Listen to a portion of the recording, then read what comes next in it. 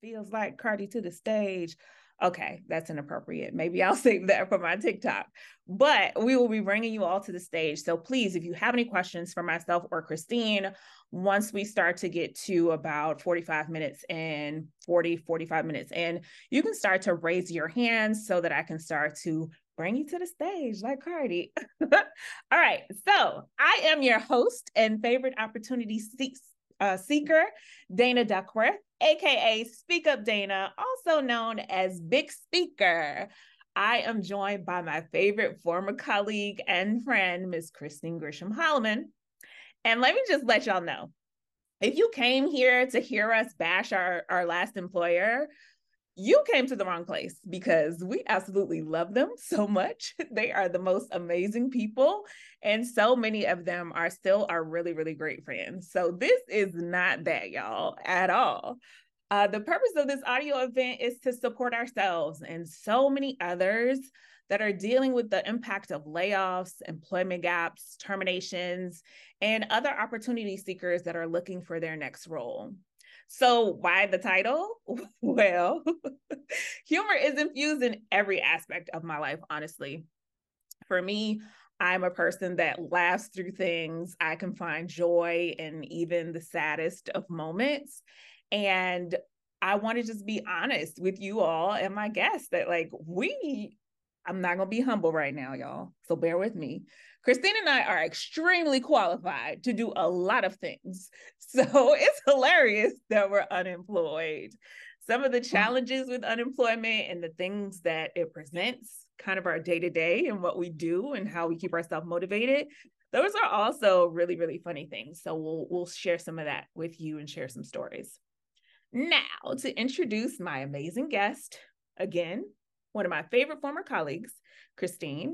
This woman has 20 plus years of recruiting and talent acquisition experience. She is a DEI advocate, a former employer resource group leader, employer branding specialist, and also hilariously unemployed. Please welcome Kristine to the show. Hi, Dana. Thank you so much for this invitation. Dana and I have worked together for nearly 3 years at our last employer. And like Dana said, this is not the space where we're going to bash our last employer because we had an amazing experience. One of the best leadership teams that I've ever worked with, but I'm excited to share my journey being unemployed. It just recently became hilarious, I think, because as I've navigated my way through the past 6 months, I've just had so many ups and downs. I have really identified as a career person over the years. I've been working since I was 16 years old. My career has always been my identity. And these past 6 months have been emotional, and not for the reasons that I would have thought, necessarily economical reasons, but really, as I said, losing that sense of my identity and trying to figure out how I'm going to rebuild. And rebuilding, I initially thought that would just be securing my next great talent acquisition opportunity, but it's became so much more than that in my journey. And again, just so excited to chat with Dana again. I'm so excited to be able to share what I have. I never really thought of this as possibly being able to turn the past 6 months into something where I can help others, and not just others who are looking for employment, but others who are actually actively hiring and giving some insight on what it's like to be on the other side. Kristine, your expertise is a tool and it has to be used. Okay. So I am so thankful and grateful that you said yes to my idea. My idea. So I want to pulse on something that you said there, that your work and your career are so tethered to your identity, because I felt that as well. This is the first time I've been laid off, but a previous employer that I had years ago, I quit because I knew it was just not the space for me. And I was unemployed for 10 months. Okay. And during that time, it really was a crisis of conscience, like me trying to figure out, like, everything was about my work. This is what I do. It was so invested in, like, entangled into my life and who I was. So losing that sense of career and identity was definitely a struggle. And I had to go through a lot of self-care and reflection and figuring out what I needed to do. And I think for me this time, while my identity is enthralled with my career, my identity is entangled in my own brand and who I am. And this brand goes to any organization and can be an asset to any organization. But one thing it will never do is leave me.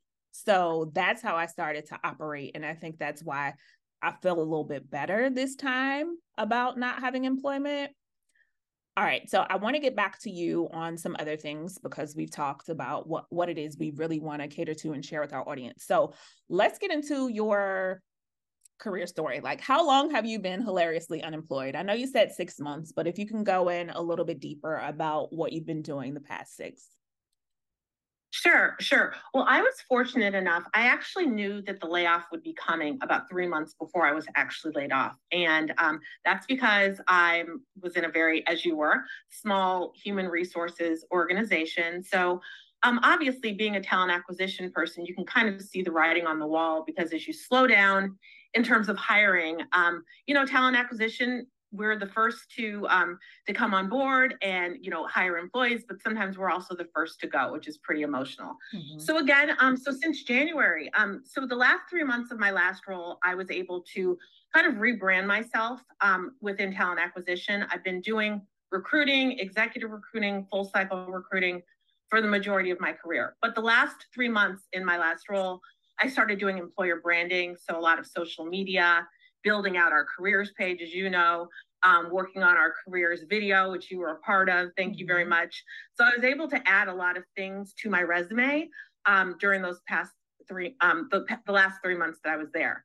But so I've been unemployed for 6 months. This is the longest that I have ever not been fully employed in my entire career, as I mentioned, which has been incredibly scary. It's been a roller coaster, but I'm so grateful and I'm so blessed that although things have been tough, I've still managed to get by, with the help of family, friends, my entire support system, old coworkers, just really relying on my faith.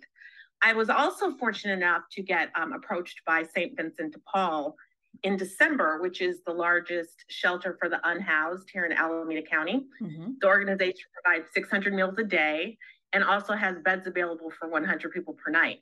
So they asked me to come and just do some hourly work with them, which, I thought, wow, this is kind of a great opportunity. I get to lend my talents and then also volunteer with the organization during the day, serving lunches. I built out their team, their chef, everything from their head chef to their HR generalist, shelter monitors, you name it. So really, I had a chance to get out of, the typical traditional roles that I typically recruit for. But yes, but still searching. Wow. Okay. So there has been some opportunity. And that's why I say, like, it's not a job seeker situation. It's really an opportunity seeker situation, because for me, I am not necessarily ready to go back into an organization. One of the things that my layoff has allowed me to do, like, I was able to do it while I was with my company, thankfully and gratefully. They're like, hey, you have your own brand, you do your own thing.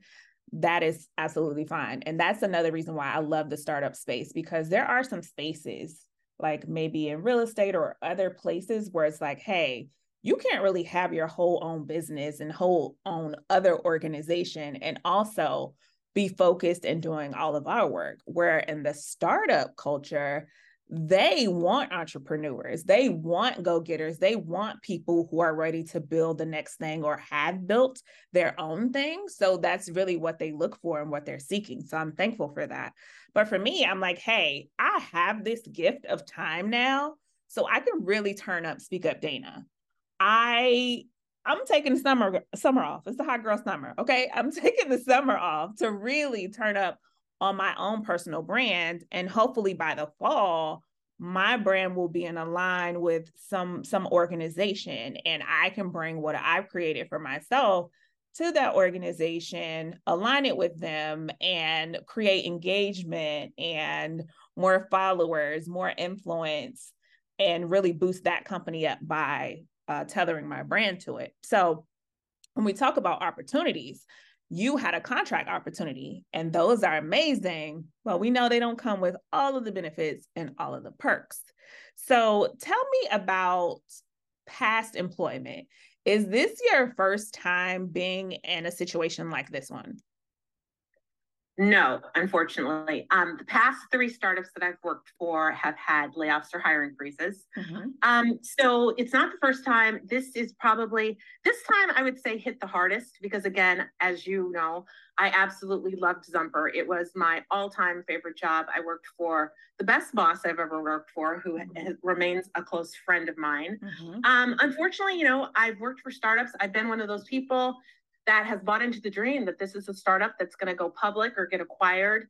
It's going to be the next step. And I really commend the founders of these startups that really have the heart and the stomach to just keep going and keep going. And, so many of these layoffs, people take it personal, Mm-hmm. but, just having seen firsthand with so many founders, I mean, their intentions are in the right place. So many mistakes are made on the front end, like overhiring. A lot of times there's a lot of bloat. I've seen entire marketing organizations go and get laid off because they know that can either be repurposed somewhere else in the organization or it can be outsourced. So unfortunately, no, not my first rodeo, but I'm still very committed to the startup world. And as you mentioned before, having to have that entrepreneurial spirit, your name may not be on the door, but you won't survive in a startup if you need a lot of direction, if you're not a self-starter, because there's so many days you're going to wake up and it's basically like running your own business. Like, what am I going to do today to move the needle? Mm-hmm. As I mentioned, at the end of my last role, I was told, handle employer branding, our employer value proposition. I never thought of myself as a creative. Mm-hmm. It took me weeks to even figure out, like, where was I going to start? I'm not a marketing person. And then, my manager said, just start somewhere.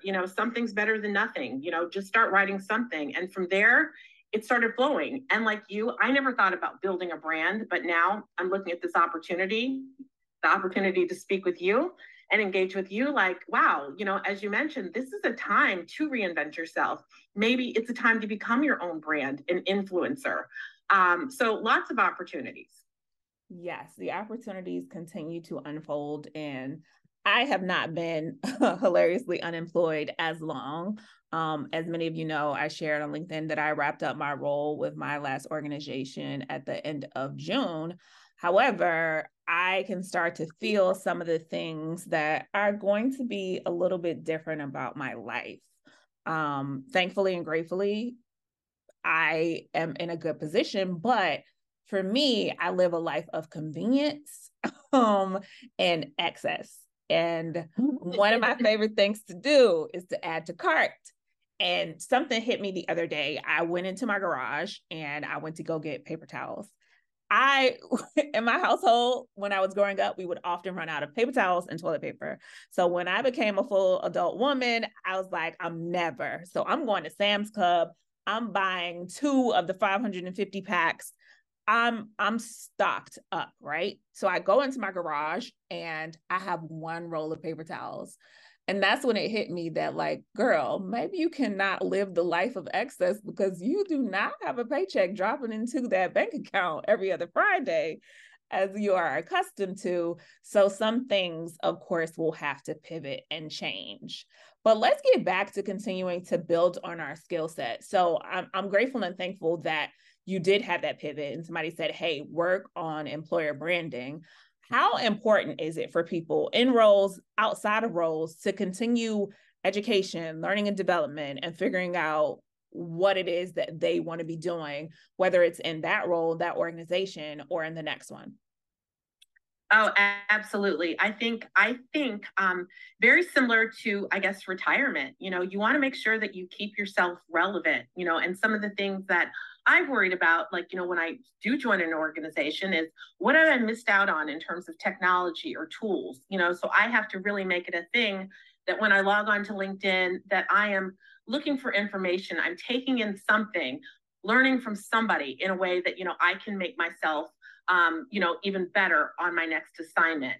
I think that whether it's reading, whether it's talking to your peers, staying connected with folks that you either used to work with or for is completely important. And I want to go back to something that you mentioned when you mentioned your paper towels. I certainly understand, living on unemployment or severance, I've learned that we can certainly learn to live on less. I do joke with my friends, they know that I still there's things I want to do, like get my, my hair done or get an iced coffee. And those are the little things that actually make me feel good. But in a lot of ways, we certainly learn to live on less. I had it in my mind, this is the exact salary that I'm going to need to move forward. But, of course, nobody wants to take a pay cut, but, I'm comfortable. I'm still, by the grace of God, very, very comfortable. And I'm very mindful in terms of, of how I see money. So yeah, just wanted to touch on that. Yes, I'm working on the mindfulness as I went to Target yesterday. It's still a little new for me, so I'll need to lean on you in that regard. But what I will tell y'all is that Kristine and I, we rarely have just an audio conversation. It's always FaceTime. And she FaceTimed me and we're talking, and I said, Kristine, hey, would you do this audio event with me on Friday? I have this idea. I think that I could help people, if not provide them with some great advice for whatever their next role is. Just provide them with some humor on a Friday to get through your day if you're going through a layoff where you don't have the ideal role currently.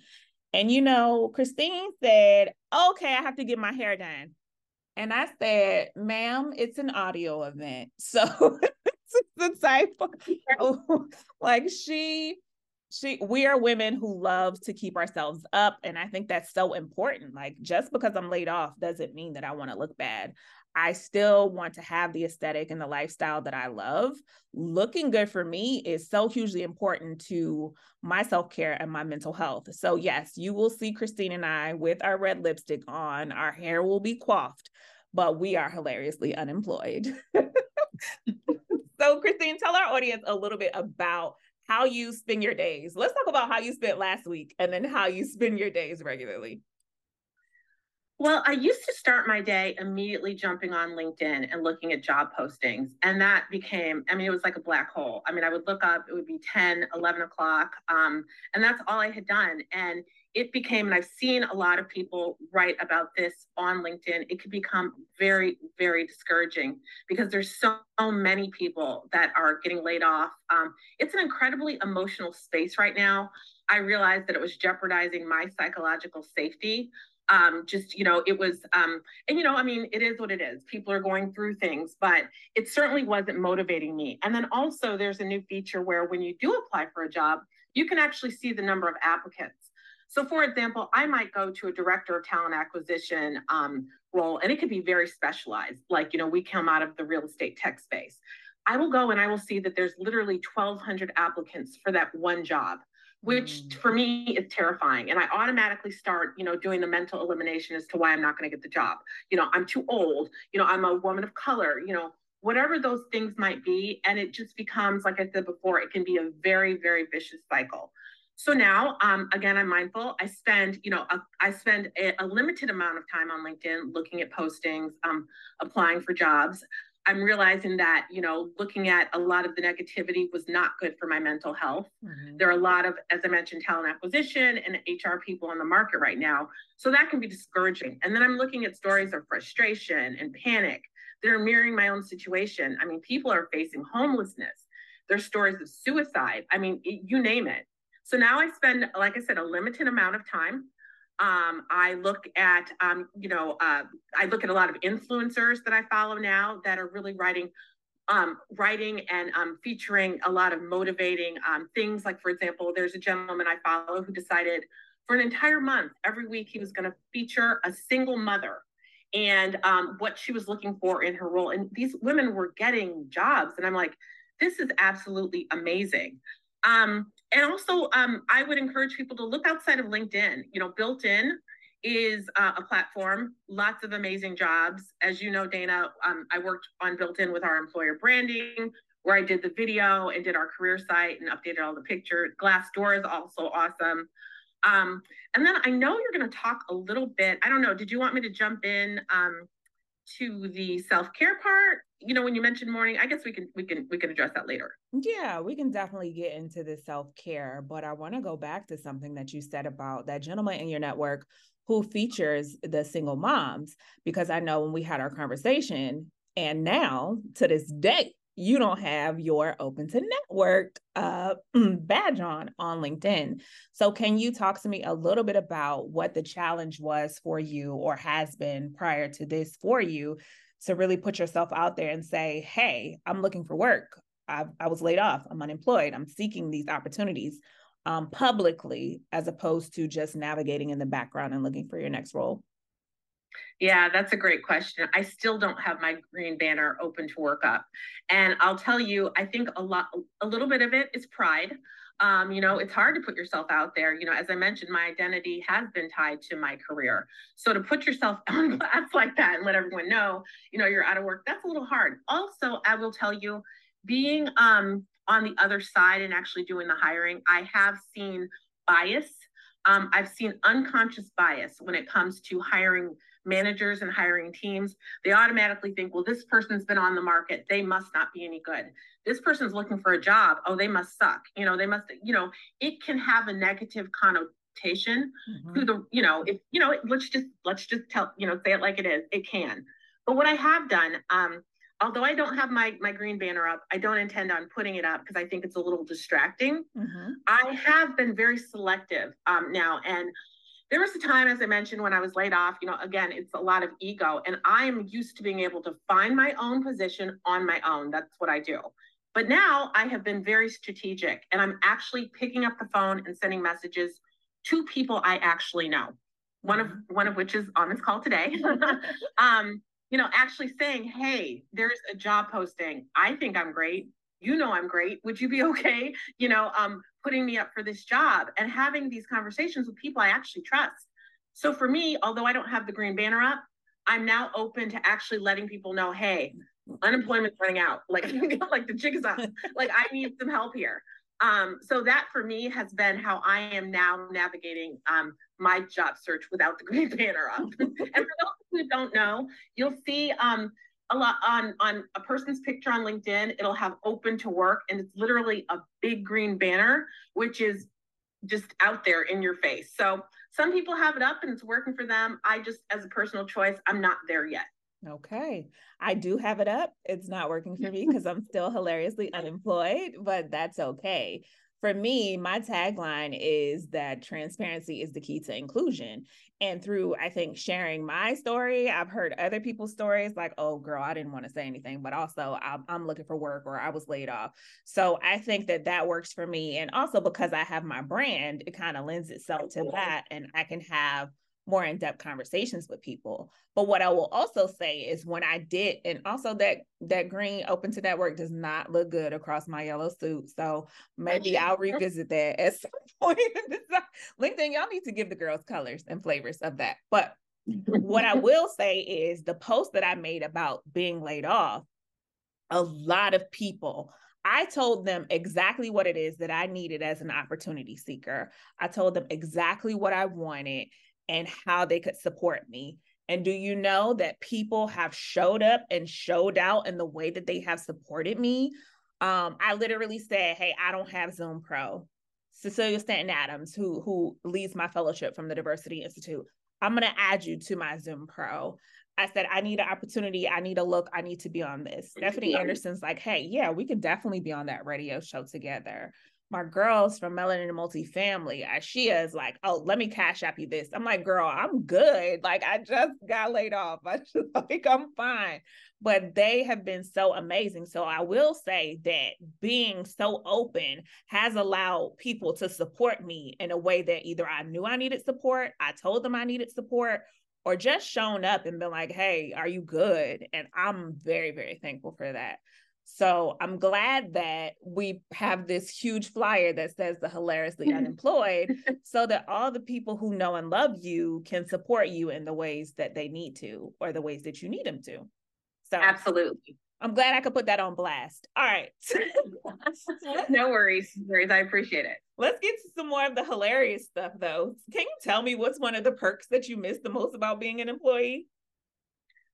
I definitely miss Slack. I love Slack as a form of communication. I know that you have set up your own personal channel, and I'm going to follow suit. I think Slack is great because, unlike texting, I mean, I'm famous for looking at a text and thinking, oh, I'm going to get back to it. But if it's work related, very hard, those get buried. Slack is something you can put on your phone. It's just minute to minute, create channels. I miss Slack, and I miss that, having groups to talk about deadlines and so forth. I also miss, the social part of Slack, because we had channels like for parents or pet owners, traveling, foodies. I miss the wellness stipends. After COVID, a lot of companies were initially offering, I don't know, gym memberships or a significantly discounted gym membership. When COVID hit, they took that money, most companies, and made it into a wellness stipend. So, for example, the wellness stipend we had, people would substitute their gym memberships with possibly utilizing a mental health app like Calm, expensing Peloton equipment. I know you got a funny story with that, Dana. Mindfulness apps, yoga classes, mental health. So I do miss the wellness stipend. That I thought was pretty cool, a pretty cool perk to have. Man, I was with that company for almost 4 years, and I waited on that Peloton. I was like, I'm not getting on the wave, right? And in January, I decide, yes, girl, you getting a Peloton, and they gonna pay for it. Ciao. I got 4 payments out of that. Now I got a Peloton. Like, I miss my wellness stipend. That's the thing that I absolutely miss the most, along with the technology, man. I definitely miss that Slack space so much that I had to go and create one. And it honestly was my former coworkers that I worked with every day on every project all the time. And we're crying like, I'm going to miss you so much. And then IT says, oh, why don't y'all just invite her to a Slack? So thankfully they had that idea, and they was like, yeah, Dana, create your own Slack and you can still talk to us. So they've been getting me through my days. We're still having some of those conversations, and I've opened it up to other people. If anybody wants to join the Speak Up Dana Slack, please message me. We can share memes, we can share inspiration, we can talk about any challenges that you're having. Whatever it is, you can join my Slack channel and we can start to create community there. All right, Kristine. So let's go a little bit deeper. Can we talk about the panic that you feel when you find out you're being laid off and you need healthcare? Like, we both are very open about our mental health and what we require. Can we talk about the stressors that come with that whole healthcare situation, the cobras of it all? Sure, absolutely. I mean, healthcare, especially just in this country in general, is just a huge stressor, and it's even bigger stressor for those who are unemployed. So that's one of the first feelings of panic that sets in. So, for me, I'm a single mom with 2 kids, and that changes the game. If it was just me, I would, probably chance it for a couple months and not have that coverage, but not having coverage was not an option for me. Luckily, and I know we're going to talk about negotiating severance, so I have some tips on that, but luckily, COBRA, and COBRA, for those of you who don't know, who have never been hilariously unemployed, it is the branch between your healthcare and keeping your benefits, which means you pay a premium out of pocket, and it's incredibly expensive. So luckily, I was able to negotiate my COBRA being paid, through my unemployment severance through the company, which was awesome. But I will give you this heads up: don't rely on that. COBRA, as I mentioned, is incredibly expensive. It's an out-of-pocket cost.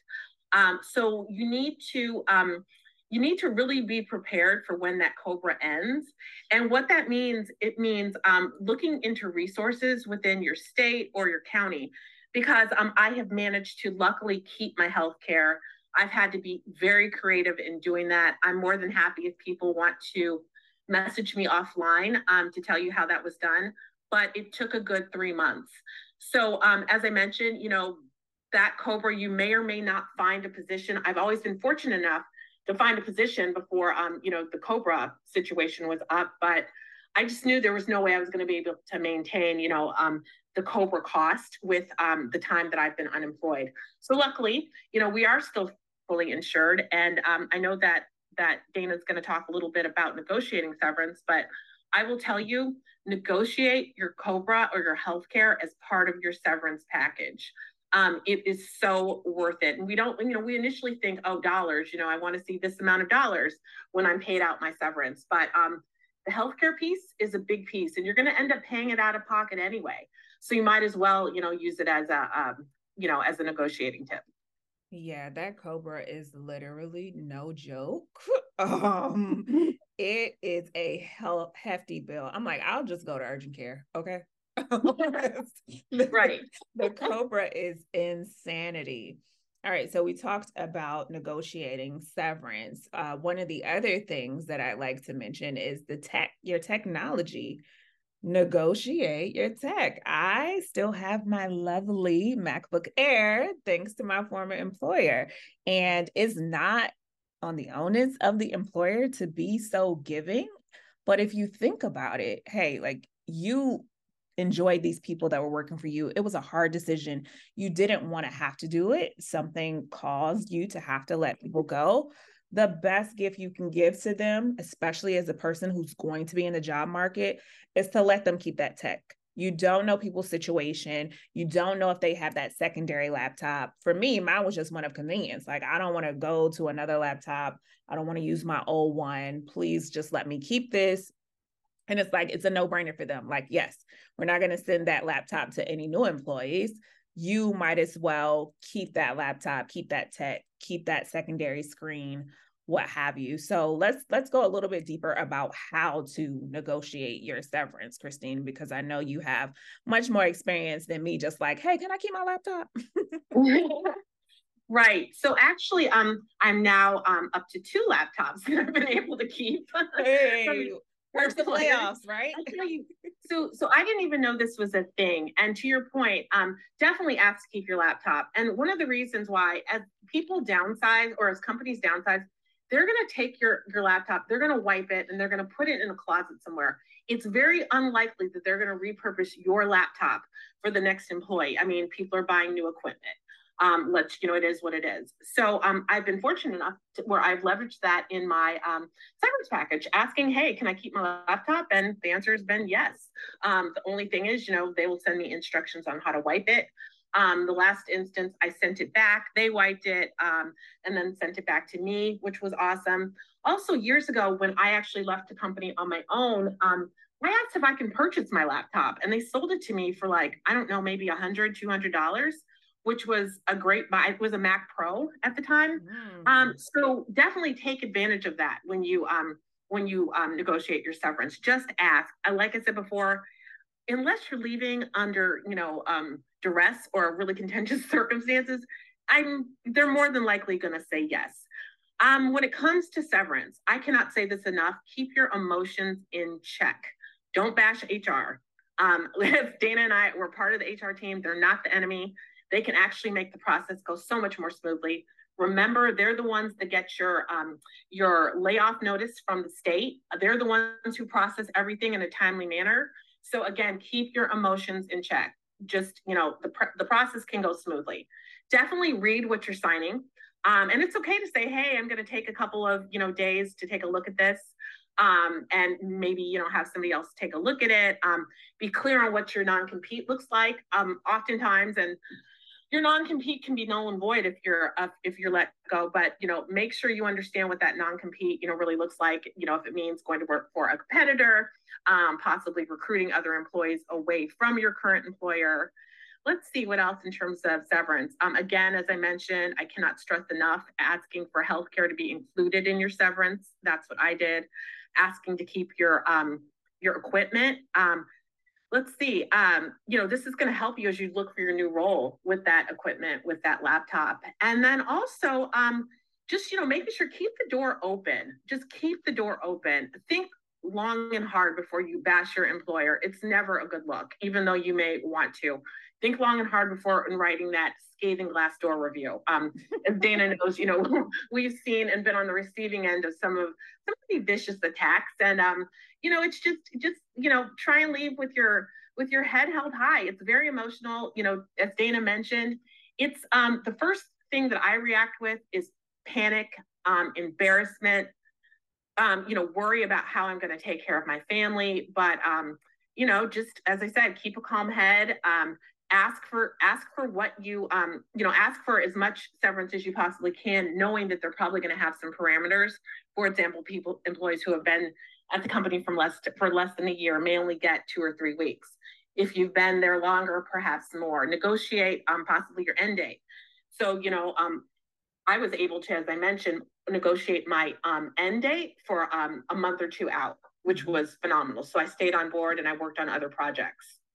Yeah, so I want to go back to something that you didn't call it this, but let's just call it what it is, the hurt of being laid off and in the situation, because especially myself and you, we loved working there. We loved our coworkers. We loved the organization so much. So when you get that news, you, of course, like Kristine said, you have to keep your emotions in check. But once you hang up that Zoom call from getting that notice, I was in tears. I was in boohooville, like, oh my goodness, what? I'm calling you who had already been laid off, like, Kristine, no. I was, I called my mama. She's like, I'm a pray on it. It just was um it threw me into kind of a spiral of sadness because I loved it so much. And that's also a problem with people who are so passionate about what they do, right? When you no longer can explore that passion or do what you love, it's kind of crippling. So for anyone out there who has been laid off or has dealt with this, I just want you to know that it's okay to be hurt. And like Kristine said, it's not okay to then decide you're going to hurt that organization or hurt those HR people. Like, they were crying in my calls. My coworkers were very sad. The last week I had too many happy hours that we were crying on and boohooing. And so please keep that in mind. Like, we're all hurt by it, but it's not the HR's fault at all. So don't go making their life chaos. Kristine, let's give these people some advice when it comes to applying for jobs. Can you tell us how many jobs you've applied for and what they should be doing when they do start to apply for roles? And then if you all want to start to raise your hands, I will try to get some of you all up on stage to ask some questions as we get closer to 3:45. Sure. I have applied to, I've lost track. I know some people have literally kept a spreadsheet. I've lost track. I see a great opportunity. I throw my hat in the ring. I've been fortunate enough to get a lot of interviews, but I'll tell you, as I mentioned before, the competition is pretty tough. And the competition for someone in my age group, my demographic, it's pretty competitive. There's people that are half my age asking for half of what I earn. Which is incredibly hard. It's incredibly discouraging. I keep applying, as I mentioned before. I'm very strategic these days. As opposed to just applying for whatever's out there, I'm actually taking a hard look at that role, finding who I know. I've got a bigger network than I even thought. Like, realizing, hey, this person's been at this company. Why have I never approached him or her? A lot of it, as I said before, has been ego.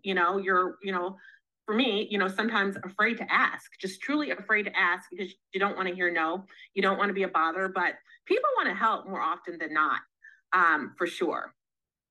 Yeah, they really do. I've seen the outpouring of support from my network, both people that I know directly and people that I don't know have been absolutely amazing. Okay.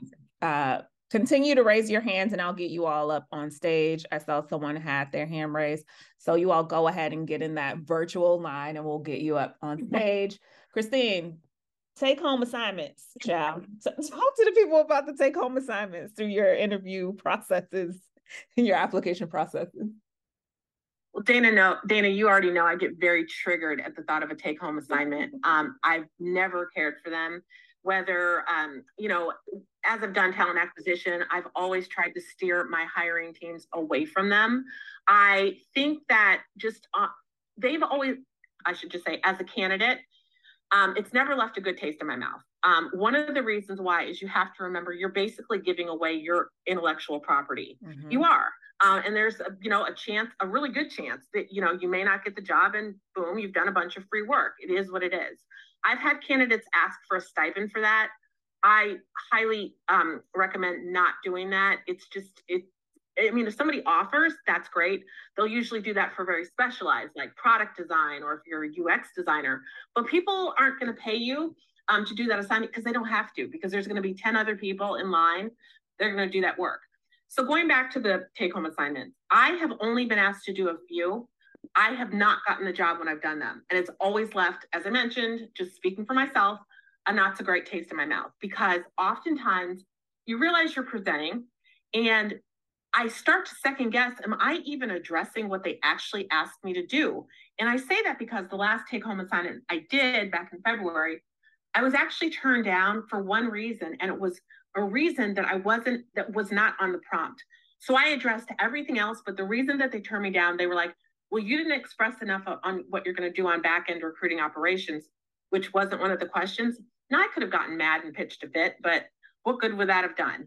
So I recommend, if you're going to accept that take home assignment, make sure it's a job you really, really, really, really want. Because they may say this should only take you 2 hours. For most, it's going to take 6 to 8. So just remember, you're putting in a lot of time, a big commitment. And I'll tell you, the letdown if you don't get that position, it can, it's a lot. Yeah, it definitely. Sorry, on the opposite side, as a hiring manager, or I should say, as a hiring manager, ask the team, why do you really want that take-home assignment? Are you looking to see how they present their presentation skills? If that's the case, then ask them to do something related to actually a presentation skills, as opposed to doing a very in-depth technical assignment. That's great. And if it's a solely technical assignment, offer the chance, for that candidate to perhaps do that presentation with their camera off. Because I'll tell you, like, I'll take some of my engineers that are candidates, great at technical presentations, but, do not want to be on camera. Yes. And from a DEI standpoint and neurodiverse standpoint, you have to give people the equity or the access or the starting point that is that they need. Some people don't present well via camera. And if they're not going to have a front-facing role where they're required to always show their face or interact directly with the consumer, then is it really necessary to ensure that they're doing this presentation with video on? I mean, I offer the opportunity in most of my spaces to say, hey, camera on, camera off, however you best share, whatever is going to allow you to be free to really contribute to the meeting, the call, what have you. I think it's so hugely important that we recognize that. All right, Kristine, let's wrap it up with some self-care. And then I want you to do a little elevator pitch. Should there be any hiring people on this call that need a boss queen like yourself in their organization? I would love for you to run that down before we start to answer questions. So self-care first. Sure. For self-care, I mean, people are really, suffering. Mental health is everything. So I'm really intentional about how I start my mornings. As I mentioned, I used to just grab my computer and jump on LinkedIn. Now I'm back to starting my day with my gratitude list. I'm walking every day. I'm watching far less TV. And now I'm kind of trying to get myself back into the same groove I would be if I were working. So for example, I don't have my TV running all day. That is self-care for me, because I can get sucked in, feel even less productive. So now when I do want to watch something, it's in the evening, just as it would be if I were working full time. Self-care for me, and favorite books, The Alchemist. I read that once a year and I always get a new message. I read The Secret. I work a vision board and read lots of books about spirituality and just keeping motivated. And I'm getting better about picking up the phone and reaching out and talking to people, my friends, my family, making sure I stay engaged and not isolated, which can really happen, especially when you are unemployed. Your resources are limited. It's easy to isolate. It really is. And we're so used to communicating in the roles that we have. We communicate all day. So I definitely have found that I've made a ton more phone calls, a ton more FaceTimes than I normally would if I was in a position of work, because I need that interaction and that engagement. It really drives me. And I call my mom every morning. I'm like, hey, girl, what's going on? And she'll tell me. And I'm like, all right, well, I got to get to work. And for me, getting to work is working on my brand. And what I've tried to do in regards to self-care is to keep that same energy when it comes to that schedule. I cannot allow myself to just hang out in that bed and sleep in. Some days I do want to take a nap, but I resist the urge. And then, of course, having my animals, having my dogs, it forces me to get outside and get some vitamin D. Also, I'm a Dunkin' girl. I feel like I'm powered by Dunkin'. So I'm going to get that coffee in the morning, just like I would if I was about to get started for work. All right, Kristine, go ahead and tell these people why they should hire a boss like you to be in their organization. Well, I'll tell you, I'm very good at what I do. I mean, culture fit is a big deal for me. I make an effort, a considerable effort, I'd like to think, to be easy to get along with at work. I'm an empath. I think that we spend such a disproportionate amount of our time at work with our coworkers that, you should treat people as best as you can. So I'd like to find a senior level talent acquisition role or an internal executive recruiting role. I'm open to startups, but I'd really like to move into healthcare or a larger organization or a more established tech company as opposed to, a startup. My strength is building recruiting initiatives from the ground up. I've often been asked to come in either as the first talent acquisition hire or somebody to take over a department, usually engineering or tech recruiting, that really needs to turn around. And I've done that diversity, equity, inclusion. I'm an expert at that. I love starting strong employee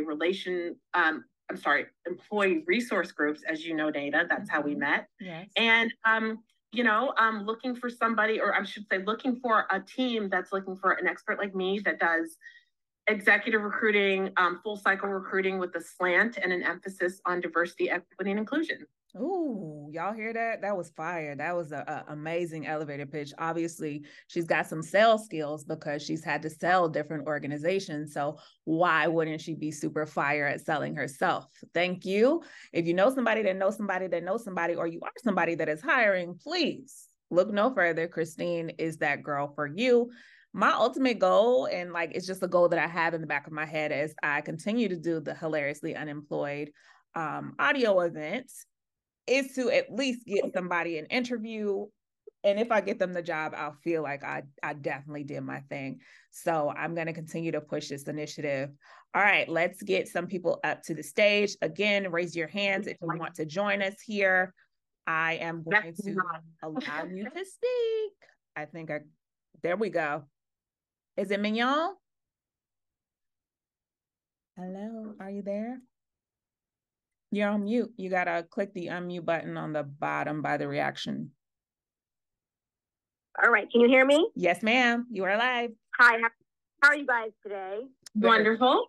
Kristine, I think your talk was very insightful, but I have a couple questions for you. You briefly talked about DEI. Mm-hmm. And I have just recently read that a lot of leading African-American women in DEI positions have resigned from their positions. So I want to get your insight on why you think that's happening, number one. And secondly, do you think with this job market that it's really difficult primarily for African-American women? And if you find that's the case, can you talk about why that is? Sure. That's an awesome question. Well, it's interesting.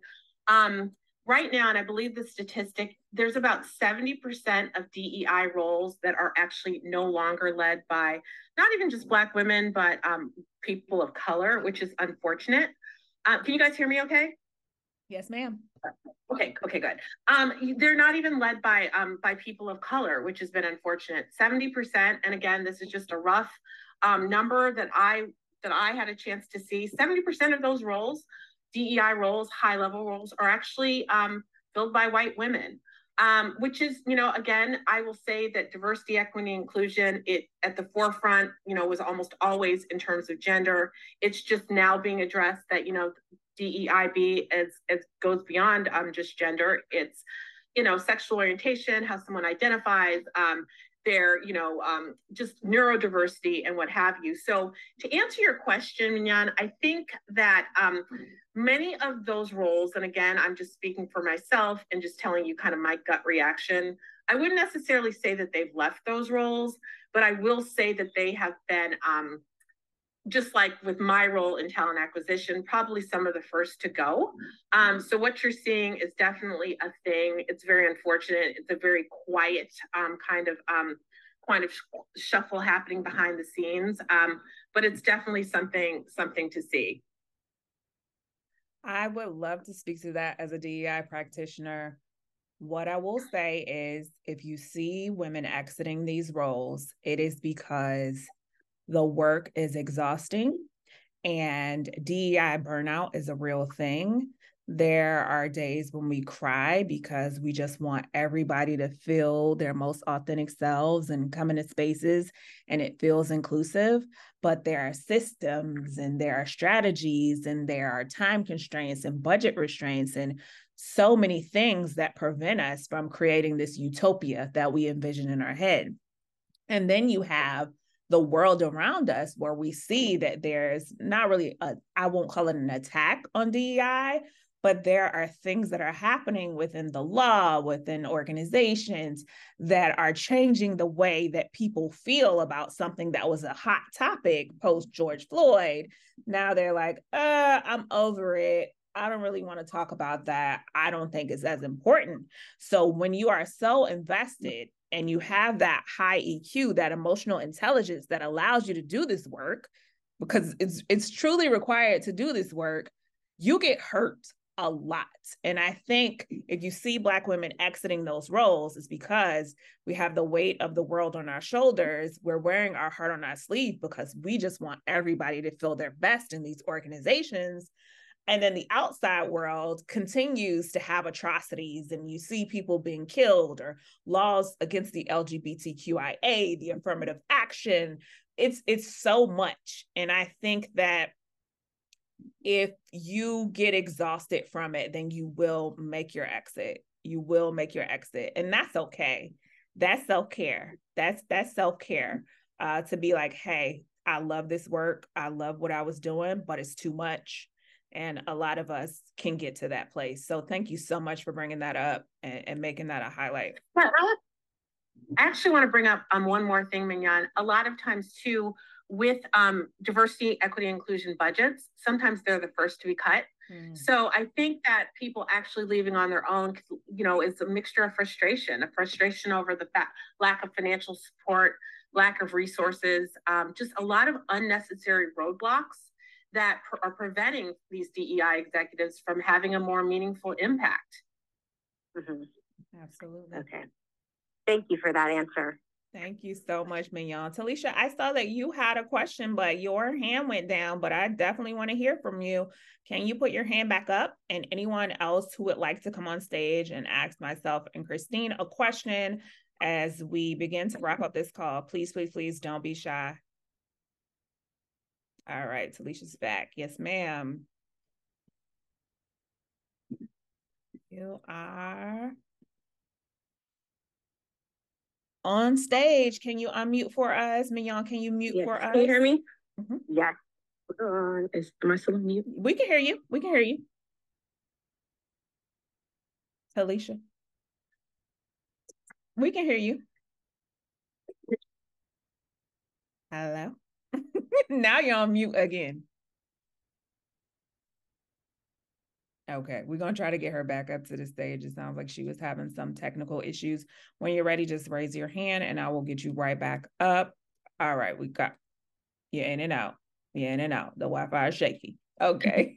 Unmute yourself. You're back.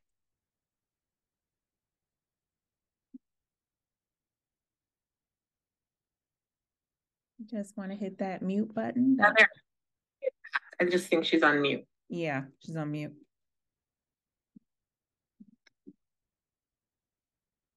Anyone else have any questions or wish to raise their hand to get in line while we try to get Talisha's audio up? All right. Is it Dejanay? I'm going to bring you up.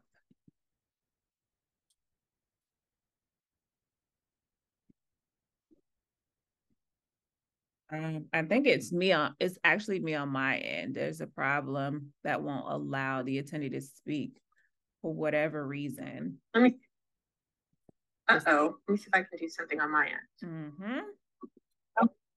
No. Okay, Dejanay is on the stage. You are live. Let's hear it. Yes. Can you hear me? Yes, ma'am. Well, hello, ladies. This is such an amazing dialogue and refreshing. I love the laughter aspect to being unemployed. As a diversity, equity, inclusion specialist who has been unemployed twice under 3 years, this is exhausting. So my question to you, Kristine, is how do you navigate, I guess, your network, right? Because we all say your network is your net worth. But if 90% of my network is searching, how else do I dive into my network to find opportunity when the pool of those who are unemployed is larger than it's ever been? So what advice do you suggest, or things that you've used to try to use your network as your net worth when all of us are still searching? That's a great question. The first, tell you, I have had so many people tell me that they don't like to connect with people on LinkedIn. And that is just having the biggest, vastest network that you can possibly have on LinkedIn will expand your network. So it's interesting because when I mentioned utilizing my network, and I apologize, the garbage people decided to start picking up the garbage right outside of my window right now. So for me, looking at my network, I started to, instead of just looking, I would look at jobs and then look at, if I knew anyone within those organizations, which a lot of times I didn't. But what I did in reverse is I went through my closest network, meaning my ex-coworkers or old coworkers or friends and family of coworkers, a friend's husband, even people that may not have a job listed. I started putting myself out there more like, hey, I'm looking. So right now I feel like I've got this little network of people close to me that are looking, not looking for me, but have me in mind. They've asked for my resume. They've said, let me float this by a few people. And I have this suspicion that my next opportunity may not be something posted. It could possibly be the right person at the right time, sending my resume to the right person, if that makes sense. No, absolutely. That does make sense. And it's very beneficial during this time frame where everyone, it seems like, is searching for work or starting. They're taking a leap of faith and starting their own podcast or starting their own business due to the impact of the layoff. So thank you all for creating this platform. I definitely received a good Black Girl Magic chuckle and deep, soulful laugh, because this work is exhausting. But I thank you guys so much. Thank you for joining so much. I'm so excited that you were able to come up. Talisha, can we get you off mute? I don't know. Mignon has another question, so we'll bring her on up. You are live, Mignon. Hi. Yes, ma'am. Okay, can you hear me? I absolutely can. Hi.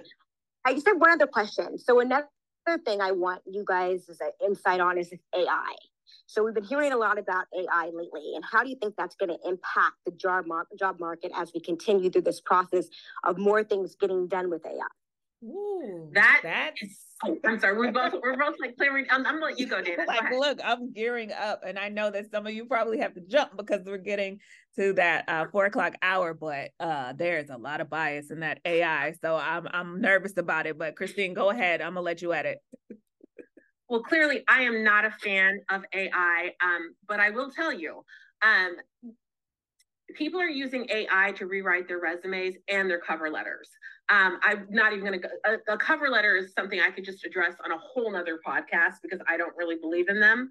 But AI is changing the scope of things, and it's changing things because similar to students in school, you're not really going to ever know what somebody really knows because they're able to utilize something to write something for them. So it's going to be interesting. I think that there's going to be a lot of talent that gets snatched up solely based on what's been written on a resume or so forth. But whether or not those people will actually be able, it's just like, I'm sorry, I can go off on a tangent. It's kind of like plagiarizing anything. You can get the computer to write anything you want, but you have to make sure, reread that and make sure it's something you can actually deliver and tweak it so that it's truly your voice. Particularly when it comes to cover letters and resumes. That's what I'm referring to. That's great advice. And not only that, I guess my other part of my question is, what about them taking over people's jobs as far as when it comes to like the limited opportunities in the job market? I was on a call this morning, the DEIER, they actually had a live event, and that was exactly the topic, like AI and DEI, and what does it look like for us in the future? And one of the guests said that, like, hey, you can have all of the AI you want and you can eliminate roles, but you cannot negate the fact that you need that human aspect to do a lot of what it is that we do, right? So when we're talking about people who have high EQ or people who are creatives or innovators, you can't really get that through AI. I mean, you can, but it's not going to connect to other humans in the way that you would want it to as a business owner or a brand. I do see the potential. Like when I go into Walmart, I'm so frustrated because there's no cashiers. And I'm like, I don't work here. Why am I ringing up these groceries? So I do see it happening at fast food restaurants. You're ordering on a kiosk. So I do see that. But what's going to happen is the people who are eliminated from those roles, they have to start to get more well-versed in technology, because the technology will need people to service the technology, to build on the technology, to implement the programs, to figure out what's next. So you have to upskill. You have to be willing to upskill every time, because you are going to be the person that pushes the technology forward. All right, y'all. Well, let's close it on that, because we are at the time. I am so thankful, humbled, and grateful to my guest, Kristine Grisham Holliman. Thank you so much for joining the hilariously unemployed audio event. Thank you to our question seekers. We really appreciate you all for contributing to the conversation. To my audience, y'all, thank you so much for coming and spending an hour with me on a Friday. I am Speak Up Dana, public speaker, DEI consultant. If you need me, I'm also your favorite opportunity seeker. So keep your girl booked and busy. All right, y'all, have a happy Friday. It's been real. Thank you, everyone.